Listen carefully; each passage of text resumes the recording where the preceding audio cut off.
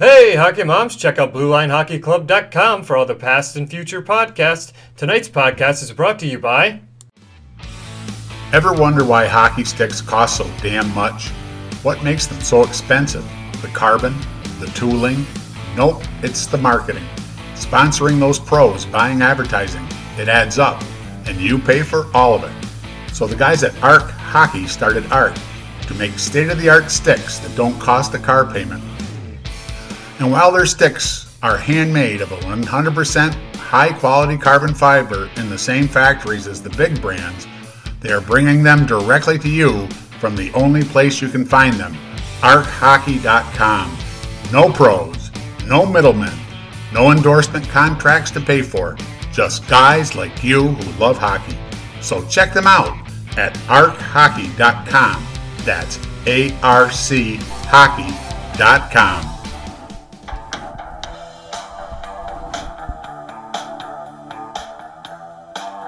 Welcome back to another exciting episode of the Blue Line Hockey Club. We've got a big one tonight, episode 50. We have the usual suspects sitting in with us. We have Patrick Uncle Lardy Sullivan. What's up, Patrick? Aloha. Patrick's the producer in the house. We also have the all-around sports guru, the guy we go for all of our sports news, Derek D-Train. He too. What's up, Derek?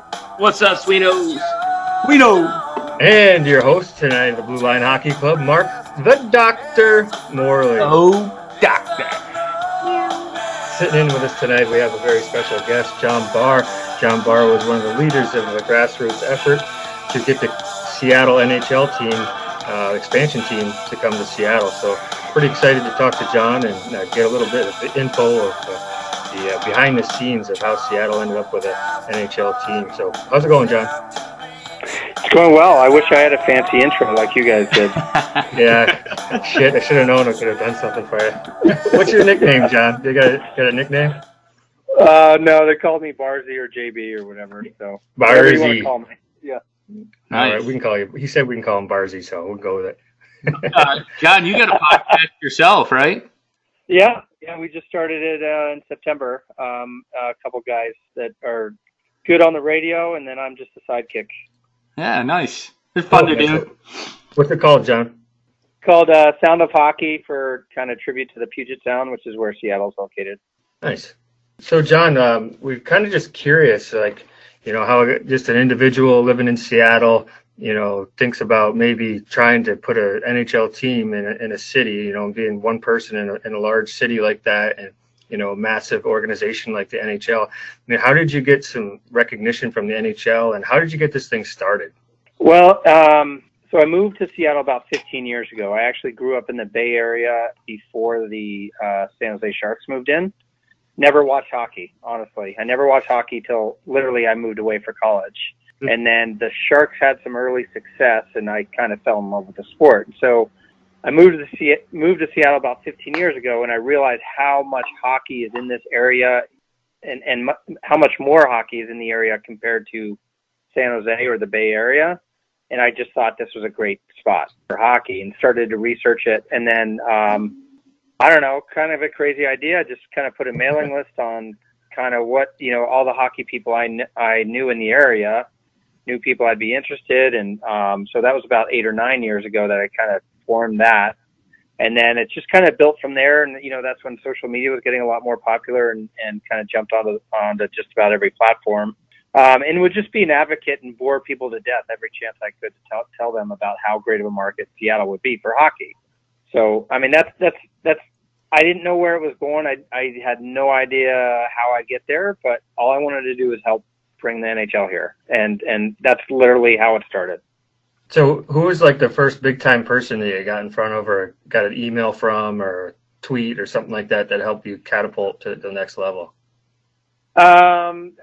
There's been tons, honestly, because there's times where I had 500 followers on Facebook or whatever, and I thought that was a lot. Now there's like 16, 17,000. But there's like little milestones along the way that have been kind of eye-opening and kind of pushed me to the next level. And I remember, Jamie Huscroft, I don't know if you know him. He played in the NHL for a while, but he lives in the area, and he was giving me positive feedback. And I thought that was like pretty important from a momentum standpoint, and just getting that feedback. He wasn't like outwardly endorsing me, but he was just supporting me, and telling me, let him know if he needed anything. So that was encouraging. And then there, even Greg Wyshynski, you probably know him from, he's at ESPN now, but he referenced me in one of his blog posts when he was with Yahoo. And that was like a huge kind of eye opener. Like, holy crap, people are paying attention outside my small hockey circle of a couple hundred. So there's been a lot of milestones along the way. And then gradually potential owners or somebody representing the ownership groups would reach out to me from time to time, which was kind of like scary, because I'm like, holy crap. I'm talking to literally potential NHL owners. And so it's like putting the pressure on. And then, yeah, exactly. It's funny though, I was usually dealing with staff people, right? But people were good to me and nice to me, but it wasn't until this latest group, the Oakview group, where they prioritized hockey. And it wasn't just about basketball or an arena or just sending a staffer just to go talk to me and kind of keep me happy, relatively speaking. So, but the latest group, the people that pulled off the remodel, the bid to remodel the Key Arena, that's going to bring hockey here. They were the ones that were like, we're going to need your support. We're trying to bring hockey here, and really kind of put the pressure on me to be like, look, we're for real. Where everybody else at the time, I thought they were real, but nothing really materialized. So it wasn't until OVG came along that I really was pretty psyched and also a little scared, because it was like, holy crap, it's all I have to help. And before it was just a fan site, I didn't know, and nobody's really put me into action. I've supported a lot of the movements before that, but it wasn't until Oakview Group where they kind of prioritized me and said, we need the hockey community support. So that's kind of where it really, but so that was a long-winded way of me answering your question, but there's been basically leveling up along the way. And so you kind of can see how that would go. Right. So that's that. Nice. Yeah. So John, it's kind of mind-boggling. Like, you're a guy, if I'm correct, you don't have any really background in hockey, right? So are you trying to say that really the only love of the game came when you started watching the San Jose Sharks, and then the next thing you know, you're at least partially responsible for bringing a freaking hockey team to Seattle? That's just kind of mind-boggling. It is, where I step away holy, can I swear on this? Yeah, absolutely. Let her rip. It was like, holy shit. I'm really making this happen, and people are looking to me for guidance. But in a way, I think I was a good person to lead it, because I didn't have this baked in kind of traditional hockey values, and born and raised on the pond, and in a traditional market, and have these. I was like the target demographic, just a 20-year later version of it. And what's the potential? And I believed in it, because I became a fan essentially as an adult. And so I think that helped me, share with people here. And I've met with, politicians or other city employees, and just said hey, you might not know about it now, but you're going to love it because it happened to me. And so I think that made it easier for me to relate to people along the way that weren't necessarily hockey people. Sure. Do you have the mayor on speed dial now? Not quite. But she. Neither do we. It was a crazy time. I don't know if you remember. So if you're a little familiar with the milestones, but it was December 2017 when Bettman announced that he was considering Seattle for accepting an application from the Seattle group. But I got a call about 2 hours before that announcement, asking to come down to see the mayor's office, because they're going to do a presser after Bettman does an announcement. And I literally had no idea it was coming, and I had no idea what Bettman was going to say.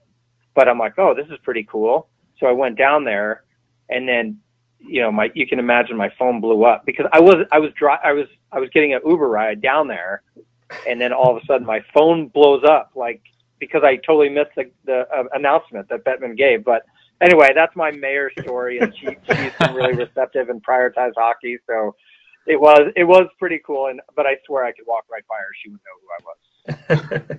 John, what's the buzz like out in Seattle right now with construction going on and, trying to figure out a name for the team? What's the city like with all the hockey fans, at the local pubs, watering holes? What's the talk and buzz out there like? Yeah, it's not like, oh my God, everybody's so psyched for hockey. Like, certainly hockey circles are forming and people are kind of getting into it, but it's really hard to follow hockey without having a team. Like, what's the reason, or, why, who should we watch? Like, nobody knows who to watch if they're not a fan, or they've already got their fans because they're from like Toronto or, Buffalo or whoever, wherever. Right. So, but it's building for sure. And I have people so in our podcast, we have people telling us how much they're starting to get into it, and they appreciate the podcast because it's kind of like bringing people along for the ride. Now, there's also 2 other junior teams in the area, major junior teams, which is the Everett Silvertips and Seattle Thunderbirds. So those communities are already pretty big, and they both have really good runs. Like the Thunderbirds had Barzal for 3 years, and then Carter Hart was playing in Everett just last year. So, there's some strong hockey presence already, and those communities are kind of getting bigger, and I think they're drawing a little bit more because people are getting excited for hockey that already know about the junior hockey in the area. So it's building. I wouldn't say it's like rabid. The Seahawks still dominate the area, and that's going to continue as long as they're pretty good.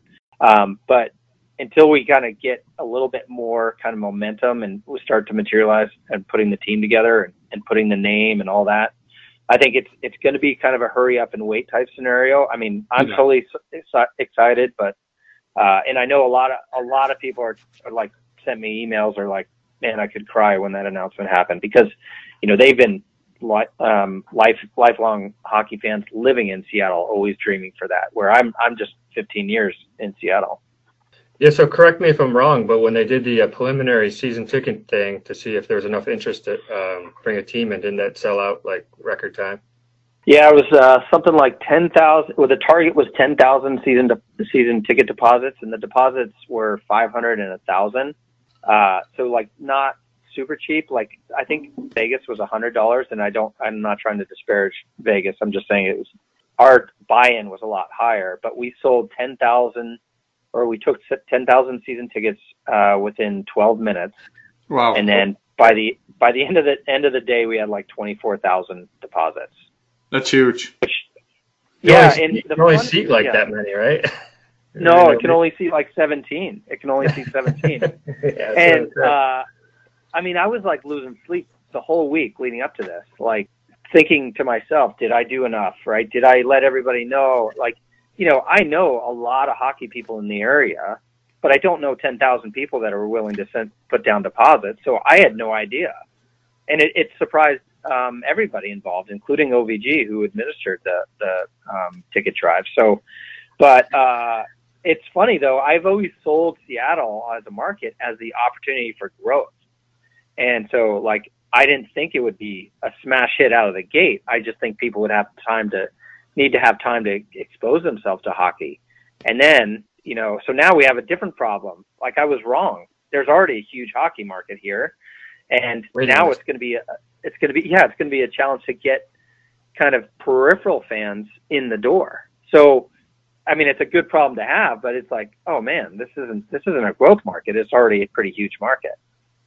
Yeah, well, probably won't be too long then before you guys are building a new arena here within the next couple of years. But well, right. maybe we can move it into Safeco where the Mariners play, or excuse me, they rebranded T-Mobile Park. There you go. So tell us about kind of like what role now that the expansion team's been awarded and things like that. What role are you playing now? Anything?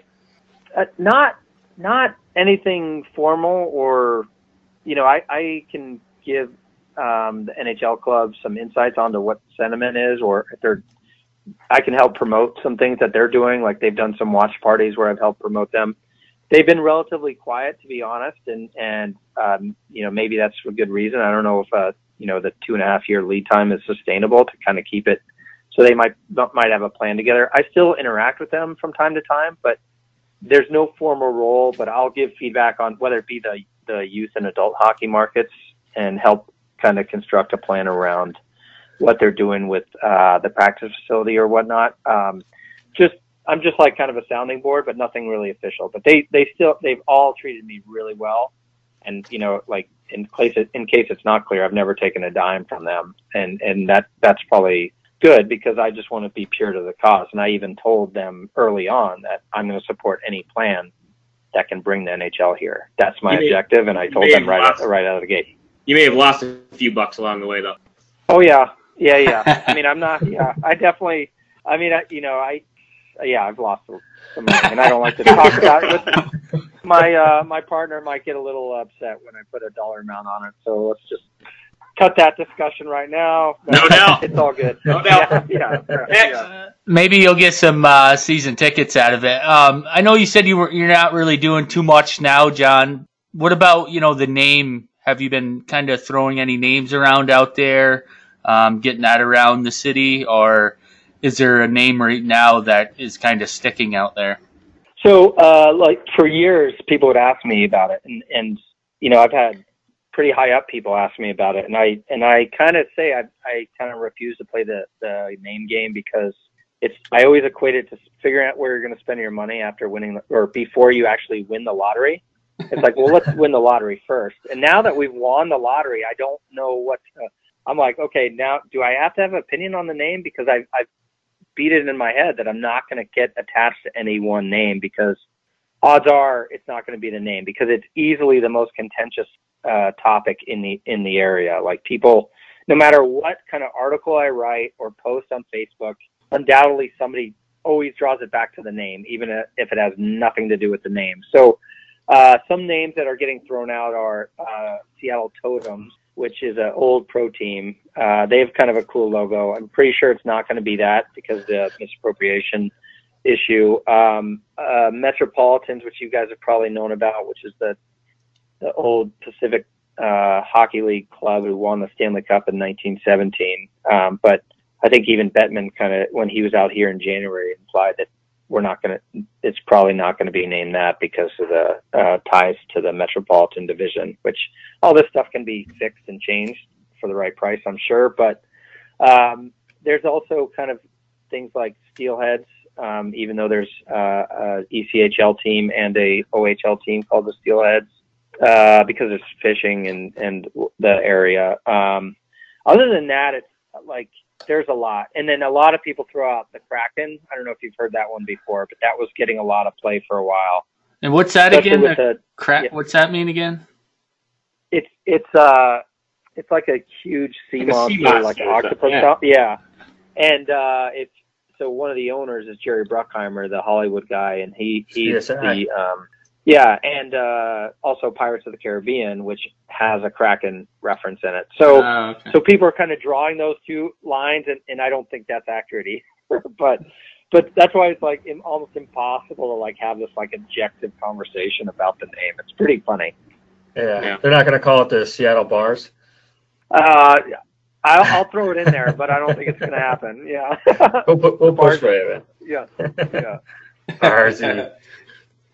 That's all pretty cool, man. It's just pretty. I mean, for you, I'm sure it's surreal to sit back and think about now that you're getting an NHL team and you're a big part of that push to get Seattle a team. It's unbelievable. And I know that, like you said, Jerry Bruckheimer is part of the team, and they upped up the franchise fee quite a bit from the Vegas tag and to what they charge Seattle.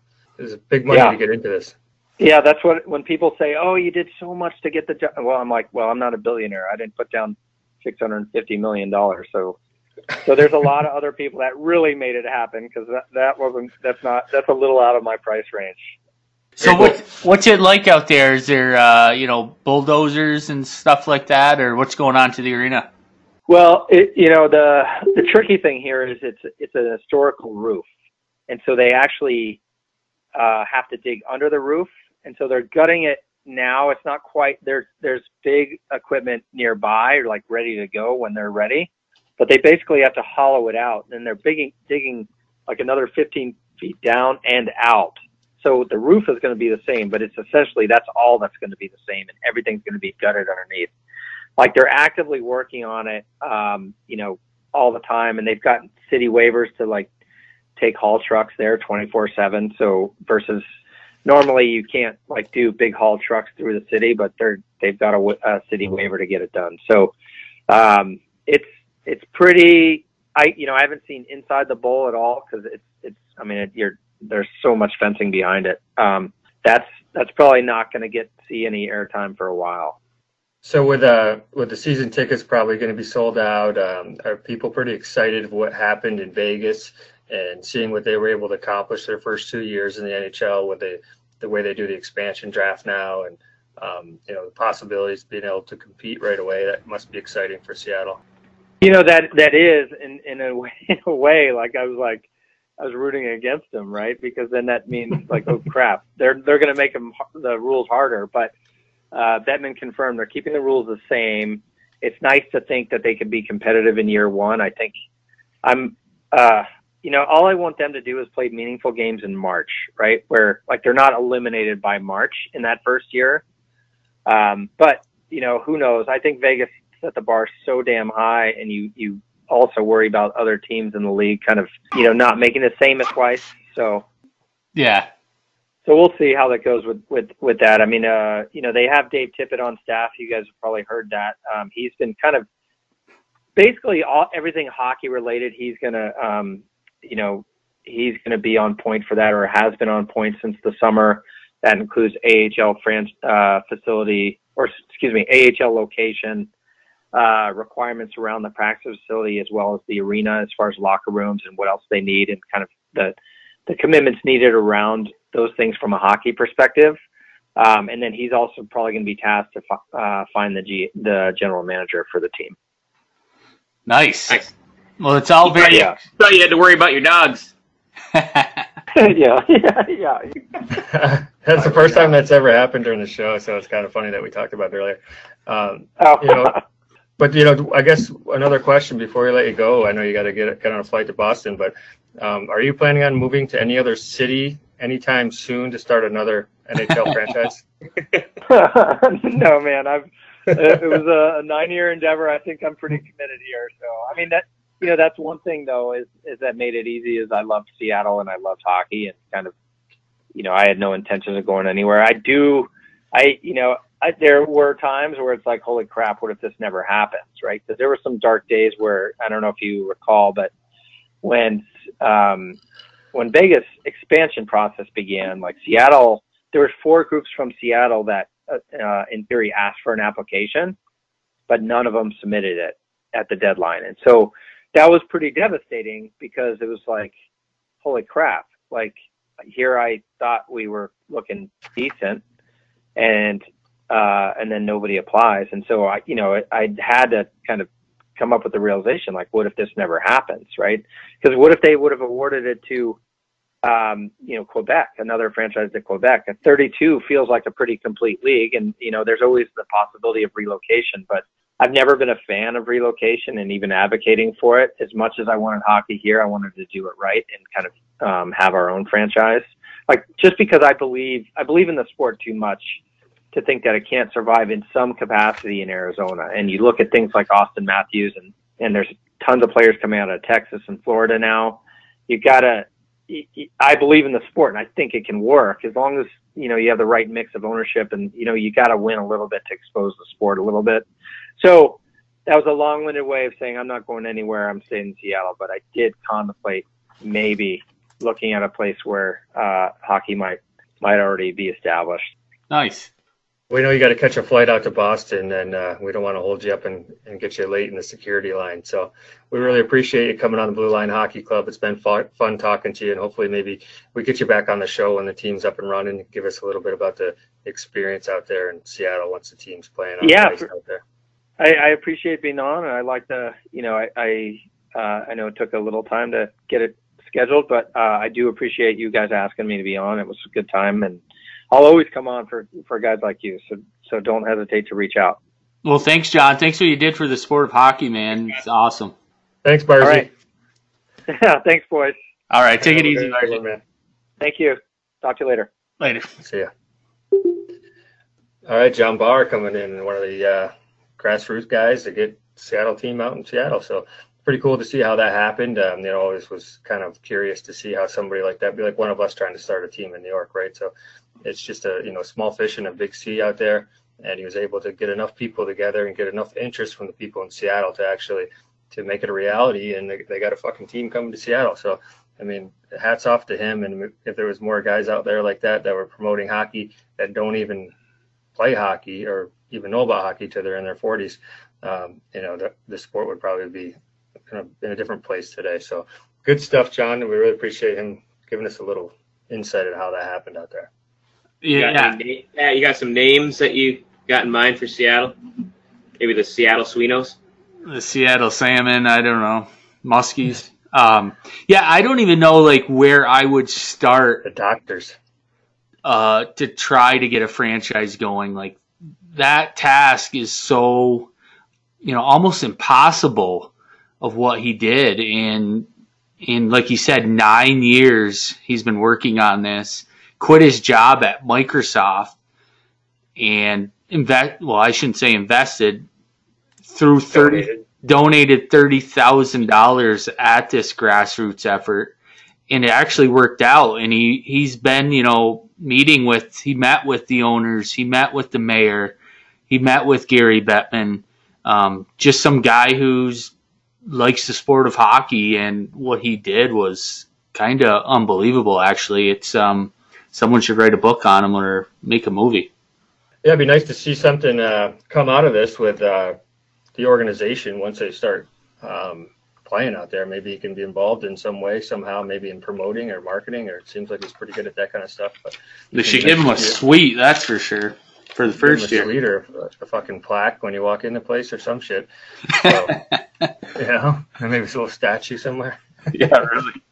But that was a good interview, boys, and we've got a lot going on in the NHL world. And I got to tell you, I'm going to interrupt here. I'm watching the. Here we go. I'm watching the game live, and Mark, you commented this Fiala is impressive. He's impressive. Yeah, he's had a couple of games. I just see Minnesota scored again. Same exact thing. Donato shot the puck and Zucker batted it out of the air. 2-0 Minnesota. Hey, yeah, this is a big win for Barr, with the Granlund trade after all. Yeah, might have worked out. No, this is we talk about it a little bit, but Minnesota's. I think after this game they've got 14 left, and 10 of those games are against teams that are they're not in wild card potential. They're actually in the playoff run. So they've got a rough schedule ahead of them, and playing Nashville back to back. That was to 2 shootouts. I mean, they've been playing well, and they've been playing well against good teams. So if they can get the W tonight, that's going to be a huge 2 points for them. Fighting for that wild card spot. I think they're just 1 point away from being in the top wild card spot. So this will be a good pickup tonight if they get the W. Yeah, they're going to win. That's a good thing, though, don't you think? Though, I mean, to play against competition like that leading into the playoffs, I think that's actually a good thing instead of playing a bunch of sub 500 teams that don't have anything to play for anymore. So I think that could actually work to their benefit. Yeah.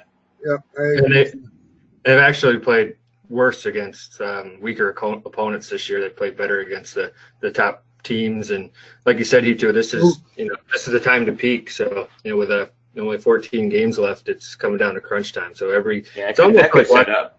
Yeah, it's almost like watching. Nice for them. Yeah, if you watch these games, it's almost like watching the playoffs already. They said that what'd you say, Mark? 15 games left. They got to win 11 out of the 15. It's 73% of their games. Depending on who wins or loses, but roughly that's what it is to claim that wild card spot. So and they have some big games coming up, like you said. And to be honest, I'm surprised they've done well the last 6 games they played. I mean, they tied Nashville, got a point each game. They beat St. Louis. Looks like they're going to beat Tampa tonight. I mean, and then they go and lose to shitty, awful teams in the league. So maybe this will help them get in. And just to switch the topic here, the Bruins have won the last 17 games, they haven't lost in the last 17 games. So They had 13 wins and 4 ties in the last 17 games, so they've had points, and that's how they're staying above Toronto in that playoff spot there. So that's a pretty impressive run right there to see what the Bruins have been doing. I don't know if they're playing right now tonight or not. I didn't look, but they've been on fire as far as what they've been doing too. So they're peaking right now, and obviously Tampa Bay. They're losing right now, but we don't need to express how they're on track to have 130 points this year, and there's only 2 other teams to do that. I think it was the Detroit Red Wings in 95, 96 had like 132, and then I think the Canadians at one point back in the day had 133 or something. So they're potentially on track to have one of the best seasons of all time in the NHL as far as wins go. Pretty impressive. That is impressive. Bruins won tonight. Did they? They did. Yeah, so there you go, 18. 4-3 games. So that's they're on a run, man. Don't nice. So I just wanted to get into that. Pat, you still a big Bruins fan, or are you just more now because of Jordan? You're the straight Wild. I mean, I'm always going to root for the Bruins, but I watch every game, every shift of the Wild. So unless it's a late game and I get sleepy, but I pretty much watch the Wild. I'm with the Wild now. Yeah, when you watch every game, I know what you're saying, Pat. Being a Rangers fan, I watch a lot more Wild games than I do Rangers games, and start to tend to root for that team. But it's easy to do. Another thing that happened this week was Barry Trotz. I think he got his 1,000th win. Yep. That's a milestone for him. And then I think it was Cullen. Was it Matt Cullen had his what he play in his 1,000th game too? Yeah, he was up there. Yep. 21 seasons he plays for the Penguins. I think this is his 21st season in the league. He's played in this 1,000th game the other day. A couple milestones that happened this week for those guys. Yeah, Crosby did something too at point wise. I forget what it was. I think he had 1,200 points, or let me see if I can find that. But Crosby had a milestone too, so there was a bunch of milestones. One other touchy subject was Ted Lindsay passed away. That was all over the news. They got the Ted Lindsay Award. The Ted Lindsay Award's actually awarded to a player in the league, voted by the players of the league. So with that saying, it's just a class act award. He was a classy guy, did a lot for the NHL. So he passed away, I want to say Tuesday, was it? So kind of a lot of the teams did ceremonies for him before the games. A little tribute to him I've seen this week. So big name in hockey, and I think he was 93 years old. So he definitely lived a good life. Yep. And then he had number 12 retired up in Calgary this week. That was a big deal for the Calgary Flames. Jerome McGinley. Yeah. So they honored him this week, and the Minnesota Wild played there, and Dumba was a big fan growing up. I guess he was tweeting a picture. He had a fat head of him in his room growing up, and so it was actually Dumba went out to the game for that. So that was kind of cool to see the Minnesota Wild play in that game. Yeah, there's a topic I wanted to touch on just because Minnesota's playing Tampa is Kucherov. He was drafted in the 2011 draft, and he was 58th overall. And it's just kind of amazing to me that the top player in the NHL the last 2 years got drafted 58, almost into the third round. And it's almost Tom Brady-ish. Tom Brady was way down there, right? He too. And 6th round. Yeah, he was a 6th round pick. Yeah, one of the greatest of all times. And it's just crazy how, you look at some of the names that got drafted before him, and I've never heard of them. They're not even in the AHL or the NHL. So kind of a fuck up there. Yeah, there's some GMs kicking themselves right now. Probably fired by now. I don't know what they're going to do up in Ottawa. We talked about it earlier with, that potential rumor of Greg Carvel going there. But, as a head coach, do you want to go there? You're all right. Your two guys that are your leaders on the team are 19 and 21 or something.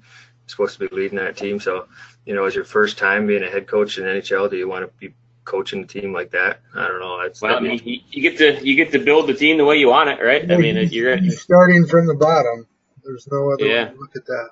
Expectations are low. Expectations won't be through the roof. It might be actually a good situation to get into, especially when you're building the squad. You can build it the exact way you want it. You're not dealing with a bunch of veteran players where you're going into a bunch of egos, and it could actually be the opposite. I mean, it might be actually the perfect opportunity for a guy like him. I mean, he was an assistant coach in Ottawa for a few years before, so he knows that organization, and it might be. Who knows? I mean, we're talking about a rumor right now anyways, but it could be actually the perfect situation for a young guy like that to step into, build a team exactly the way he wants it. You can only go up, right? Yep. And you're going to be able to, he obviously has a style that works with young players. He's proven that at the college level. So when you're going to build a team based on young players, it looks like he's got a system that they seem to kind of adapt to and enjoy and thrive in. So maybe it'd be a good thing. And he was head coach at St. Lawrence. St. Lawrence had a pretty good record. They were, over 500. He left. They're not doing too well right now. And obviously he's did wonders at UMass. I mean, Mark can attest to this. Mark, when you were at UMass, I mean, nobody went to the games, right? And last 2-3 years, nobody went to the games. And now it's sold out. And there's lines waiting out the door, especially students, to get in and watch. And then, there's been some things on social media where Greg Carbo was actually ordered like 500 pizzas and had them delivered before the game for all the students in line. So that's how crazy it is there right now. Yeah, cool. UMass definitely gets behind their winning teams. Their basketball teams have been shitty for years, but the year before I got there, they had Canby, and it was the same kind of atmosphere. So, I mean, it's similar in all sports. If you got a winning team, the fans will show up and hop on that bandwagon. You start losing, and then they're staying in the dorms and slugging 40s and smoking pot. There's probably still doing that shit and then going to the games, but that's the zoo for you. No doubt. So they got a lot of college hockey coming up, guys. Getting into the conference championships this week. I think teams have one game left, or this is the last weekend if they haven't finished up yet. So college hockey, we should start seeing those conference championships, and the ECAC Final Four is always cool to go watch in Placid and stuff, and exciting time in college hockey, and start to get some games on TV. We can watch the Final Four and all that, Frozen Four. So that's kind of going to be a topic coming up in the next couple of weeks for us to talk about. So we'll be filling in on all that kind of news, and stay tuned for that. If we want to get into a little bit of what's happening in the standings, we can do that. As far as the NHL goes, not too much has changed, I don't think, really from last week. Like we talked about before, the Bruins being just above the Leafs in that conference, and I think the big wild card race is in that Central Division right now, fighting for that wild card spot with Dallas and the Wild, and who else is it right behind the Wild in that? Is it St. Louis? Anybody got that up? Colorado. Yeah, Colorado and Arizona. Oh yeah, Arizona. Arizona's been playing well as of late. We don't really talk about Arizona too much, but they've actually been playing well. I don't know if you've caught some of their highlights, but they don't get a lot of national press on some of the NHL stuff too. So they get the short end of the stick, but they've been playing pretty well. They're creeping up. Colorado actually is doing really well. Colorado and Dallas play each other. I think that is tomorrow. So that'll be a big game. Those two battling. Hopefully Dallas loses. Dallas just beat the Rangers 1-0, so that's how they're 1 point ahead of Minnesota. They would be tied if Minnesota would have beat Nashville. But, you still got Calgary on top up there, San Jose, Vegas. Vegas has been on fire too. They actually, the last 5 games have done the best in the league. They're 5-0, 6-3-1 in their last 10. So Vegas is on a hot streak. Marc-Andre Fleury just got a record. He's like 4th all time in goalies for wins. Just passed. I can't remember who it is, but he just passed a legend on the list for most wins as a goalie. So Vegas is on fire too out there in the Central. Yeah, and then you got with the Knights too. You got the Sharks and the Flames right there, and like you said, the Coyotes right behind them. So there's a good little playoff push there. And like getting into the end of the season here, we're just going to see all these games turn into playoff games because every point is going to matter.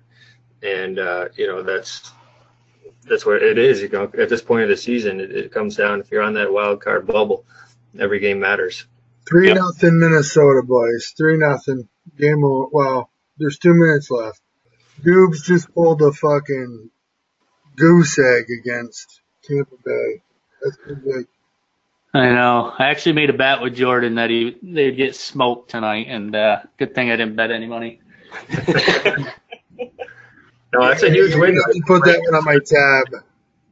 You know, they're fighting for that. Like we say, they're fighting for a wild card spot. So to beat the best team in the league, you know, that's going to be a good motivation, a good confidence builder for those guys. And hopefully Bruce doesn't fuck up the lines too bad. He's got them switched up again. So yeah, better change them up all over again. Yeah. So I just wanted to touch on a little bit since we had John Barr on tonight about the Seattle team. You know, and just kind of touch on it a little bit about how, you know, do you guys think they're going to do as well as Vegas? You know, it's kind of the same format that they're going to pick teams. And well, I'll tell you what, you know, from, you know, just a pure measurement standpoint, we now have an example of the Vegas Knights. And if Seattle comes out and has a really strong team, then we know that there is something with the way that that's set up, that it's in the favor of that team because they're skimming all of these above average players and putting together a really freaking good team with them. Yeah. Yeah, and that's good for the league when they go to try to, you know, if they want to add a 33rd team or, you know, they want to get Quebec back in the league or one of these other cities that was, you know, in the running for the 32nd team. You know, when they're charging, I don't know, what's it, $500 million for a franchise fee now or something crazy? 600, yeah. Yeah, 600. So, you know, they're saying, well, these teams are successful their first year. You're going to have good returns on your investment. You know, opposed to if Vegas and Seattle suck, it's hard for them to, you know, pitch another city. So I think the NHL is pushing for this model because it's been successful for, you know, because, you know, even for fans and for the NHL, no one wants to watch a shitty team. No, I say you're right on, Mark. It's definitely good for the league because, you know, if Vegas would have shit the bed and they would have been awful the last year, you know, who wants to invest $600 million into a fucking NHL team, and especially in Seattle, and not do very well. So I think Vegas kind of set the bar in a good way, you know, for other teams and the NHL. They almost got lucky. You know, the NHL got lucky, not Vegas. The NHL got lucky to the point where look what happened to Vegas with this format. It couldn't have been scripted any better for the NHL, and I think Bettman's doing a great job. You love it's just going to grow this game too. So that's basically what the NHL is trying to do, is grow this game, especially in the United States. You know, to get a team in Seattle, now you're going to start having a lot more kids playing minor hockey out there because they're getting involved in watching hockey. You know, that's their goal, is to grow the game of hockey. And the more people they have watching hockey, the more money that league's making and more TV rights they've got and all that shit. So, you know, it's all about money in the end. And, you know, if they can come up with a good structure to get more people to watch it, you know, they want to be the, you know, NFL someday, I guess you could say, where they've got the viewership. Yeah. I'd love to see the Quebec Nordiques make a comeback. I used to love, you know, their logo and stuff like that. And just back in the day, watching the Nordiques play, it'd be cool to see that team come back. Yeah, it was cool. The Carolina Hurricanes wore the old Hartford Whaler jerseys the other night against Boston, I believe. Yeah, that was a pretty cool game to see those old jerseys. I think this is actually their second time they've worn the jerseys. And then on top of that, did you guys see the Jerks? They had Holyfield out there. Did you guys see that? I did see that. A bunch of Jerks are hot right now still too. You know, they're playing some good hockey right now. Yeah. Despite all the hate being thrown at them, but they're doing well. Um, They're in that top wild card spot over there. First Yes. wild card spot, yeah. So they all got around in the circle, the center circle. The captain went out in the middle. Holyfield was there with some boxing gloves on and knocked the captain down. It was like a boxing match. So they're getting creative and they're getting people to come out and join them too. I mean, I think that whole Don Cherry thing of calling them a bunch of jerks kind of egged them on a little bit. Now they're taking it to another level. Yeah, I think they need to send Don Cherry a check because I think he definitely generated some revenue for those T-shirts they've been making down there. But well, but hey, before we go though, fellas, we got you got to talk about the Canton Bears real quick. Alumni going to play in the state tourney this weekend. They play, I think, Suffern on Saturday afternoon. Number one team in the state. Suffern, Christ. Yeah. So good luck to the Canton Golden Bears, man. All of us are former Bears, former state champs here. So they haven't won one since back in our day. So hopefully they can pull it off. Yeah. Good luck, boys. Yeah. It would be nice to hang another banner down the path. It's been a long time. Little dust on the ones that we won. So it'd be, I think I had my 20th year reunion last year. So that's how long it's been since they hung a banner. So they're due for sure. Well, boys, it was another good interview here, and it's nice to talk to Barzy out in Seattle about what he's been doing to get the team to come to Seattle, and it was a good interview. So, well, just touch a little bit on ARC Hockey, give them a nice promo, guys. I've been using their stick, and actually last night in my game, I had a one-timer from the slot, and I totally went over the net with it. So I can't blame the stick, but I definitely didn't win the game for us. So I'm going to say it was the stick, though. What's that, Pat? What were you saying? You did something like you were fucking around with your team and they got pissed at you? Yeah, so, typical men's hockey, the goalie gets hurt in the first period with maybe 5 minutes into the game, right? So the guy, twists his ankle or some shit.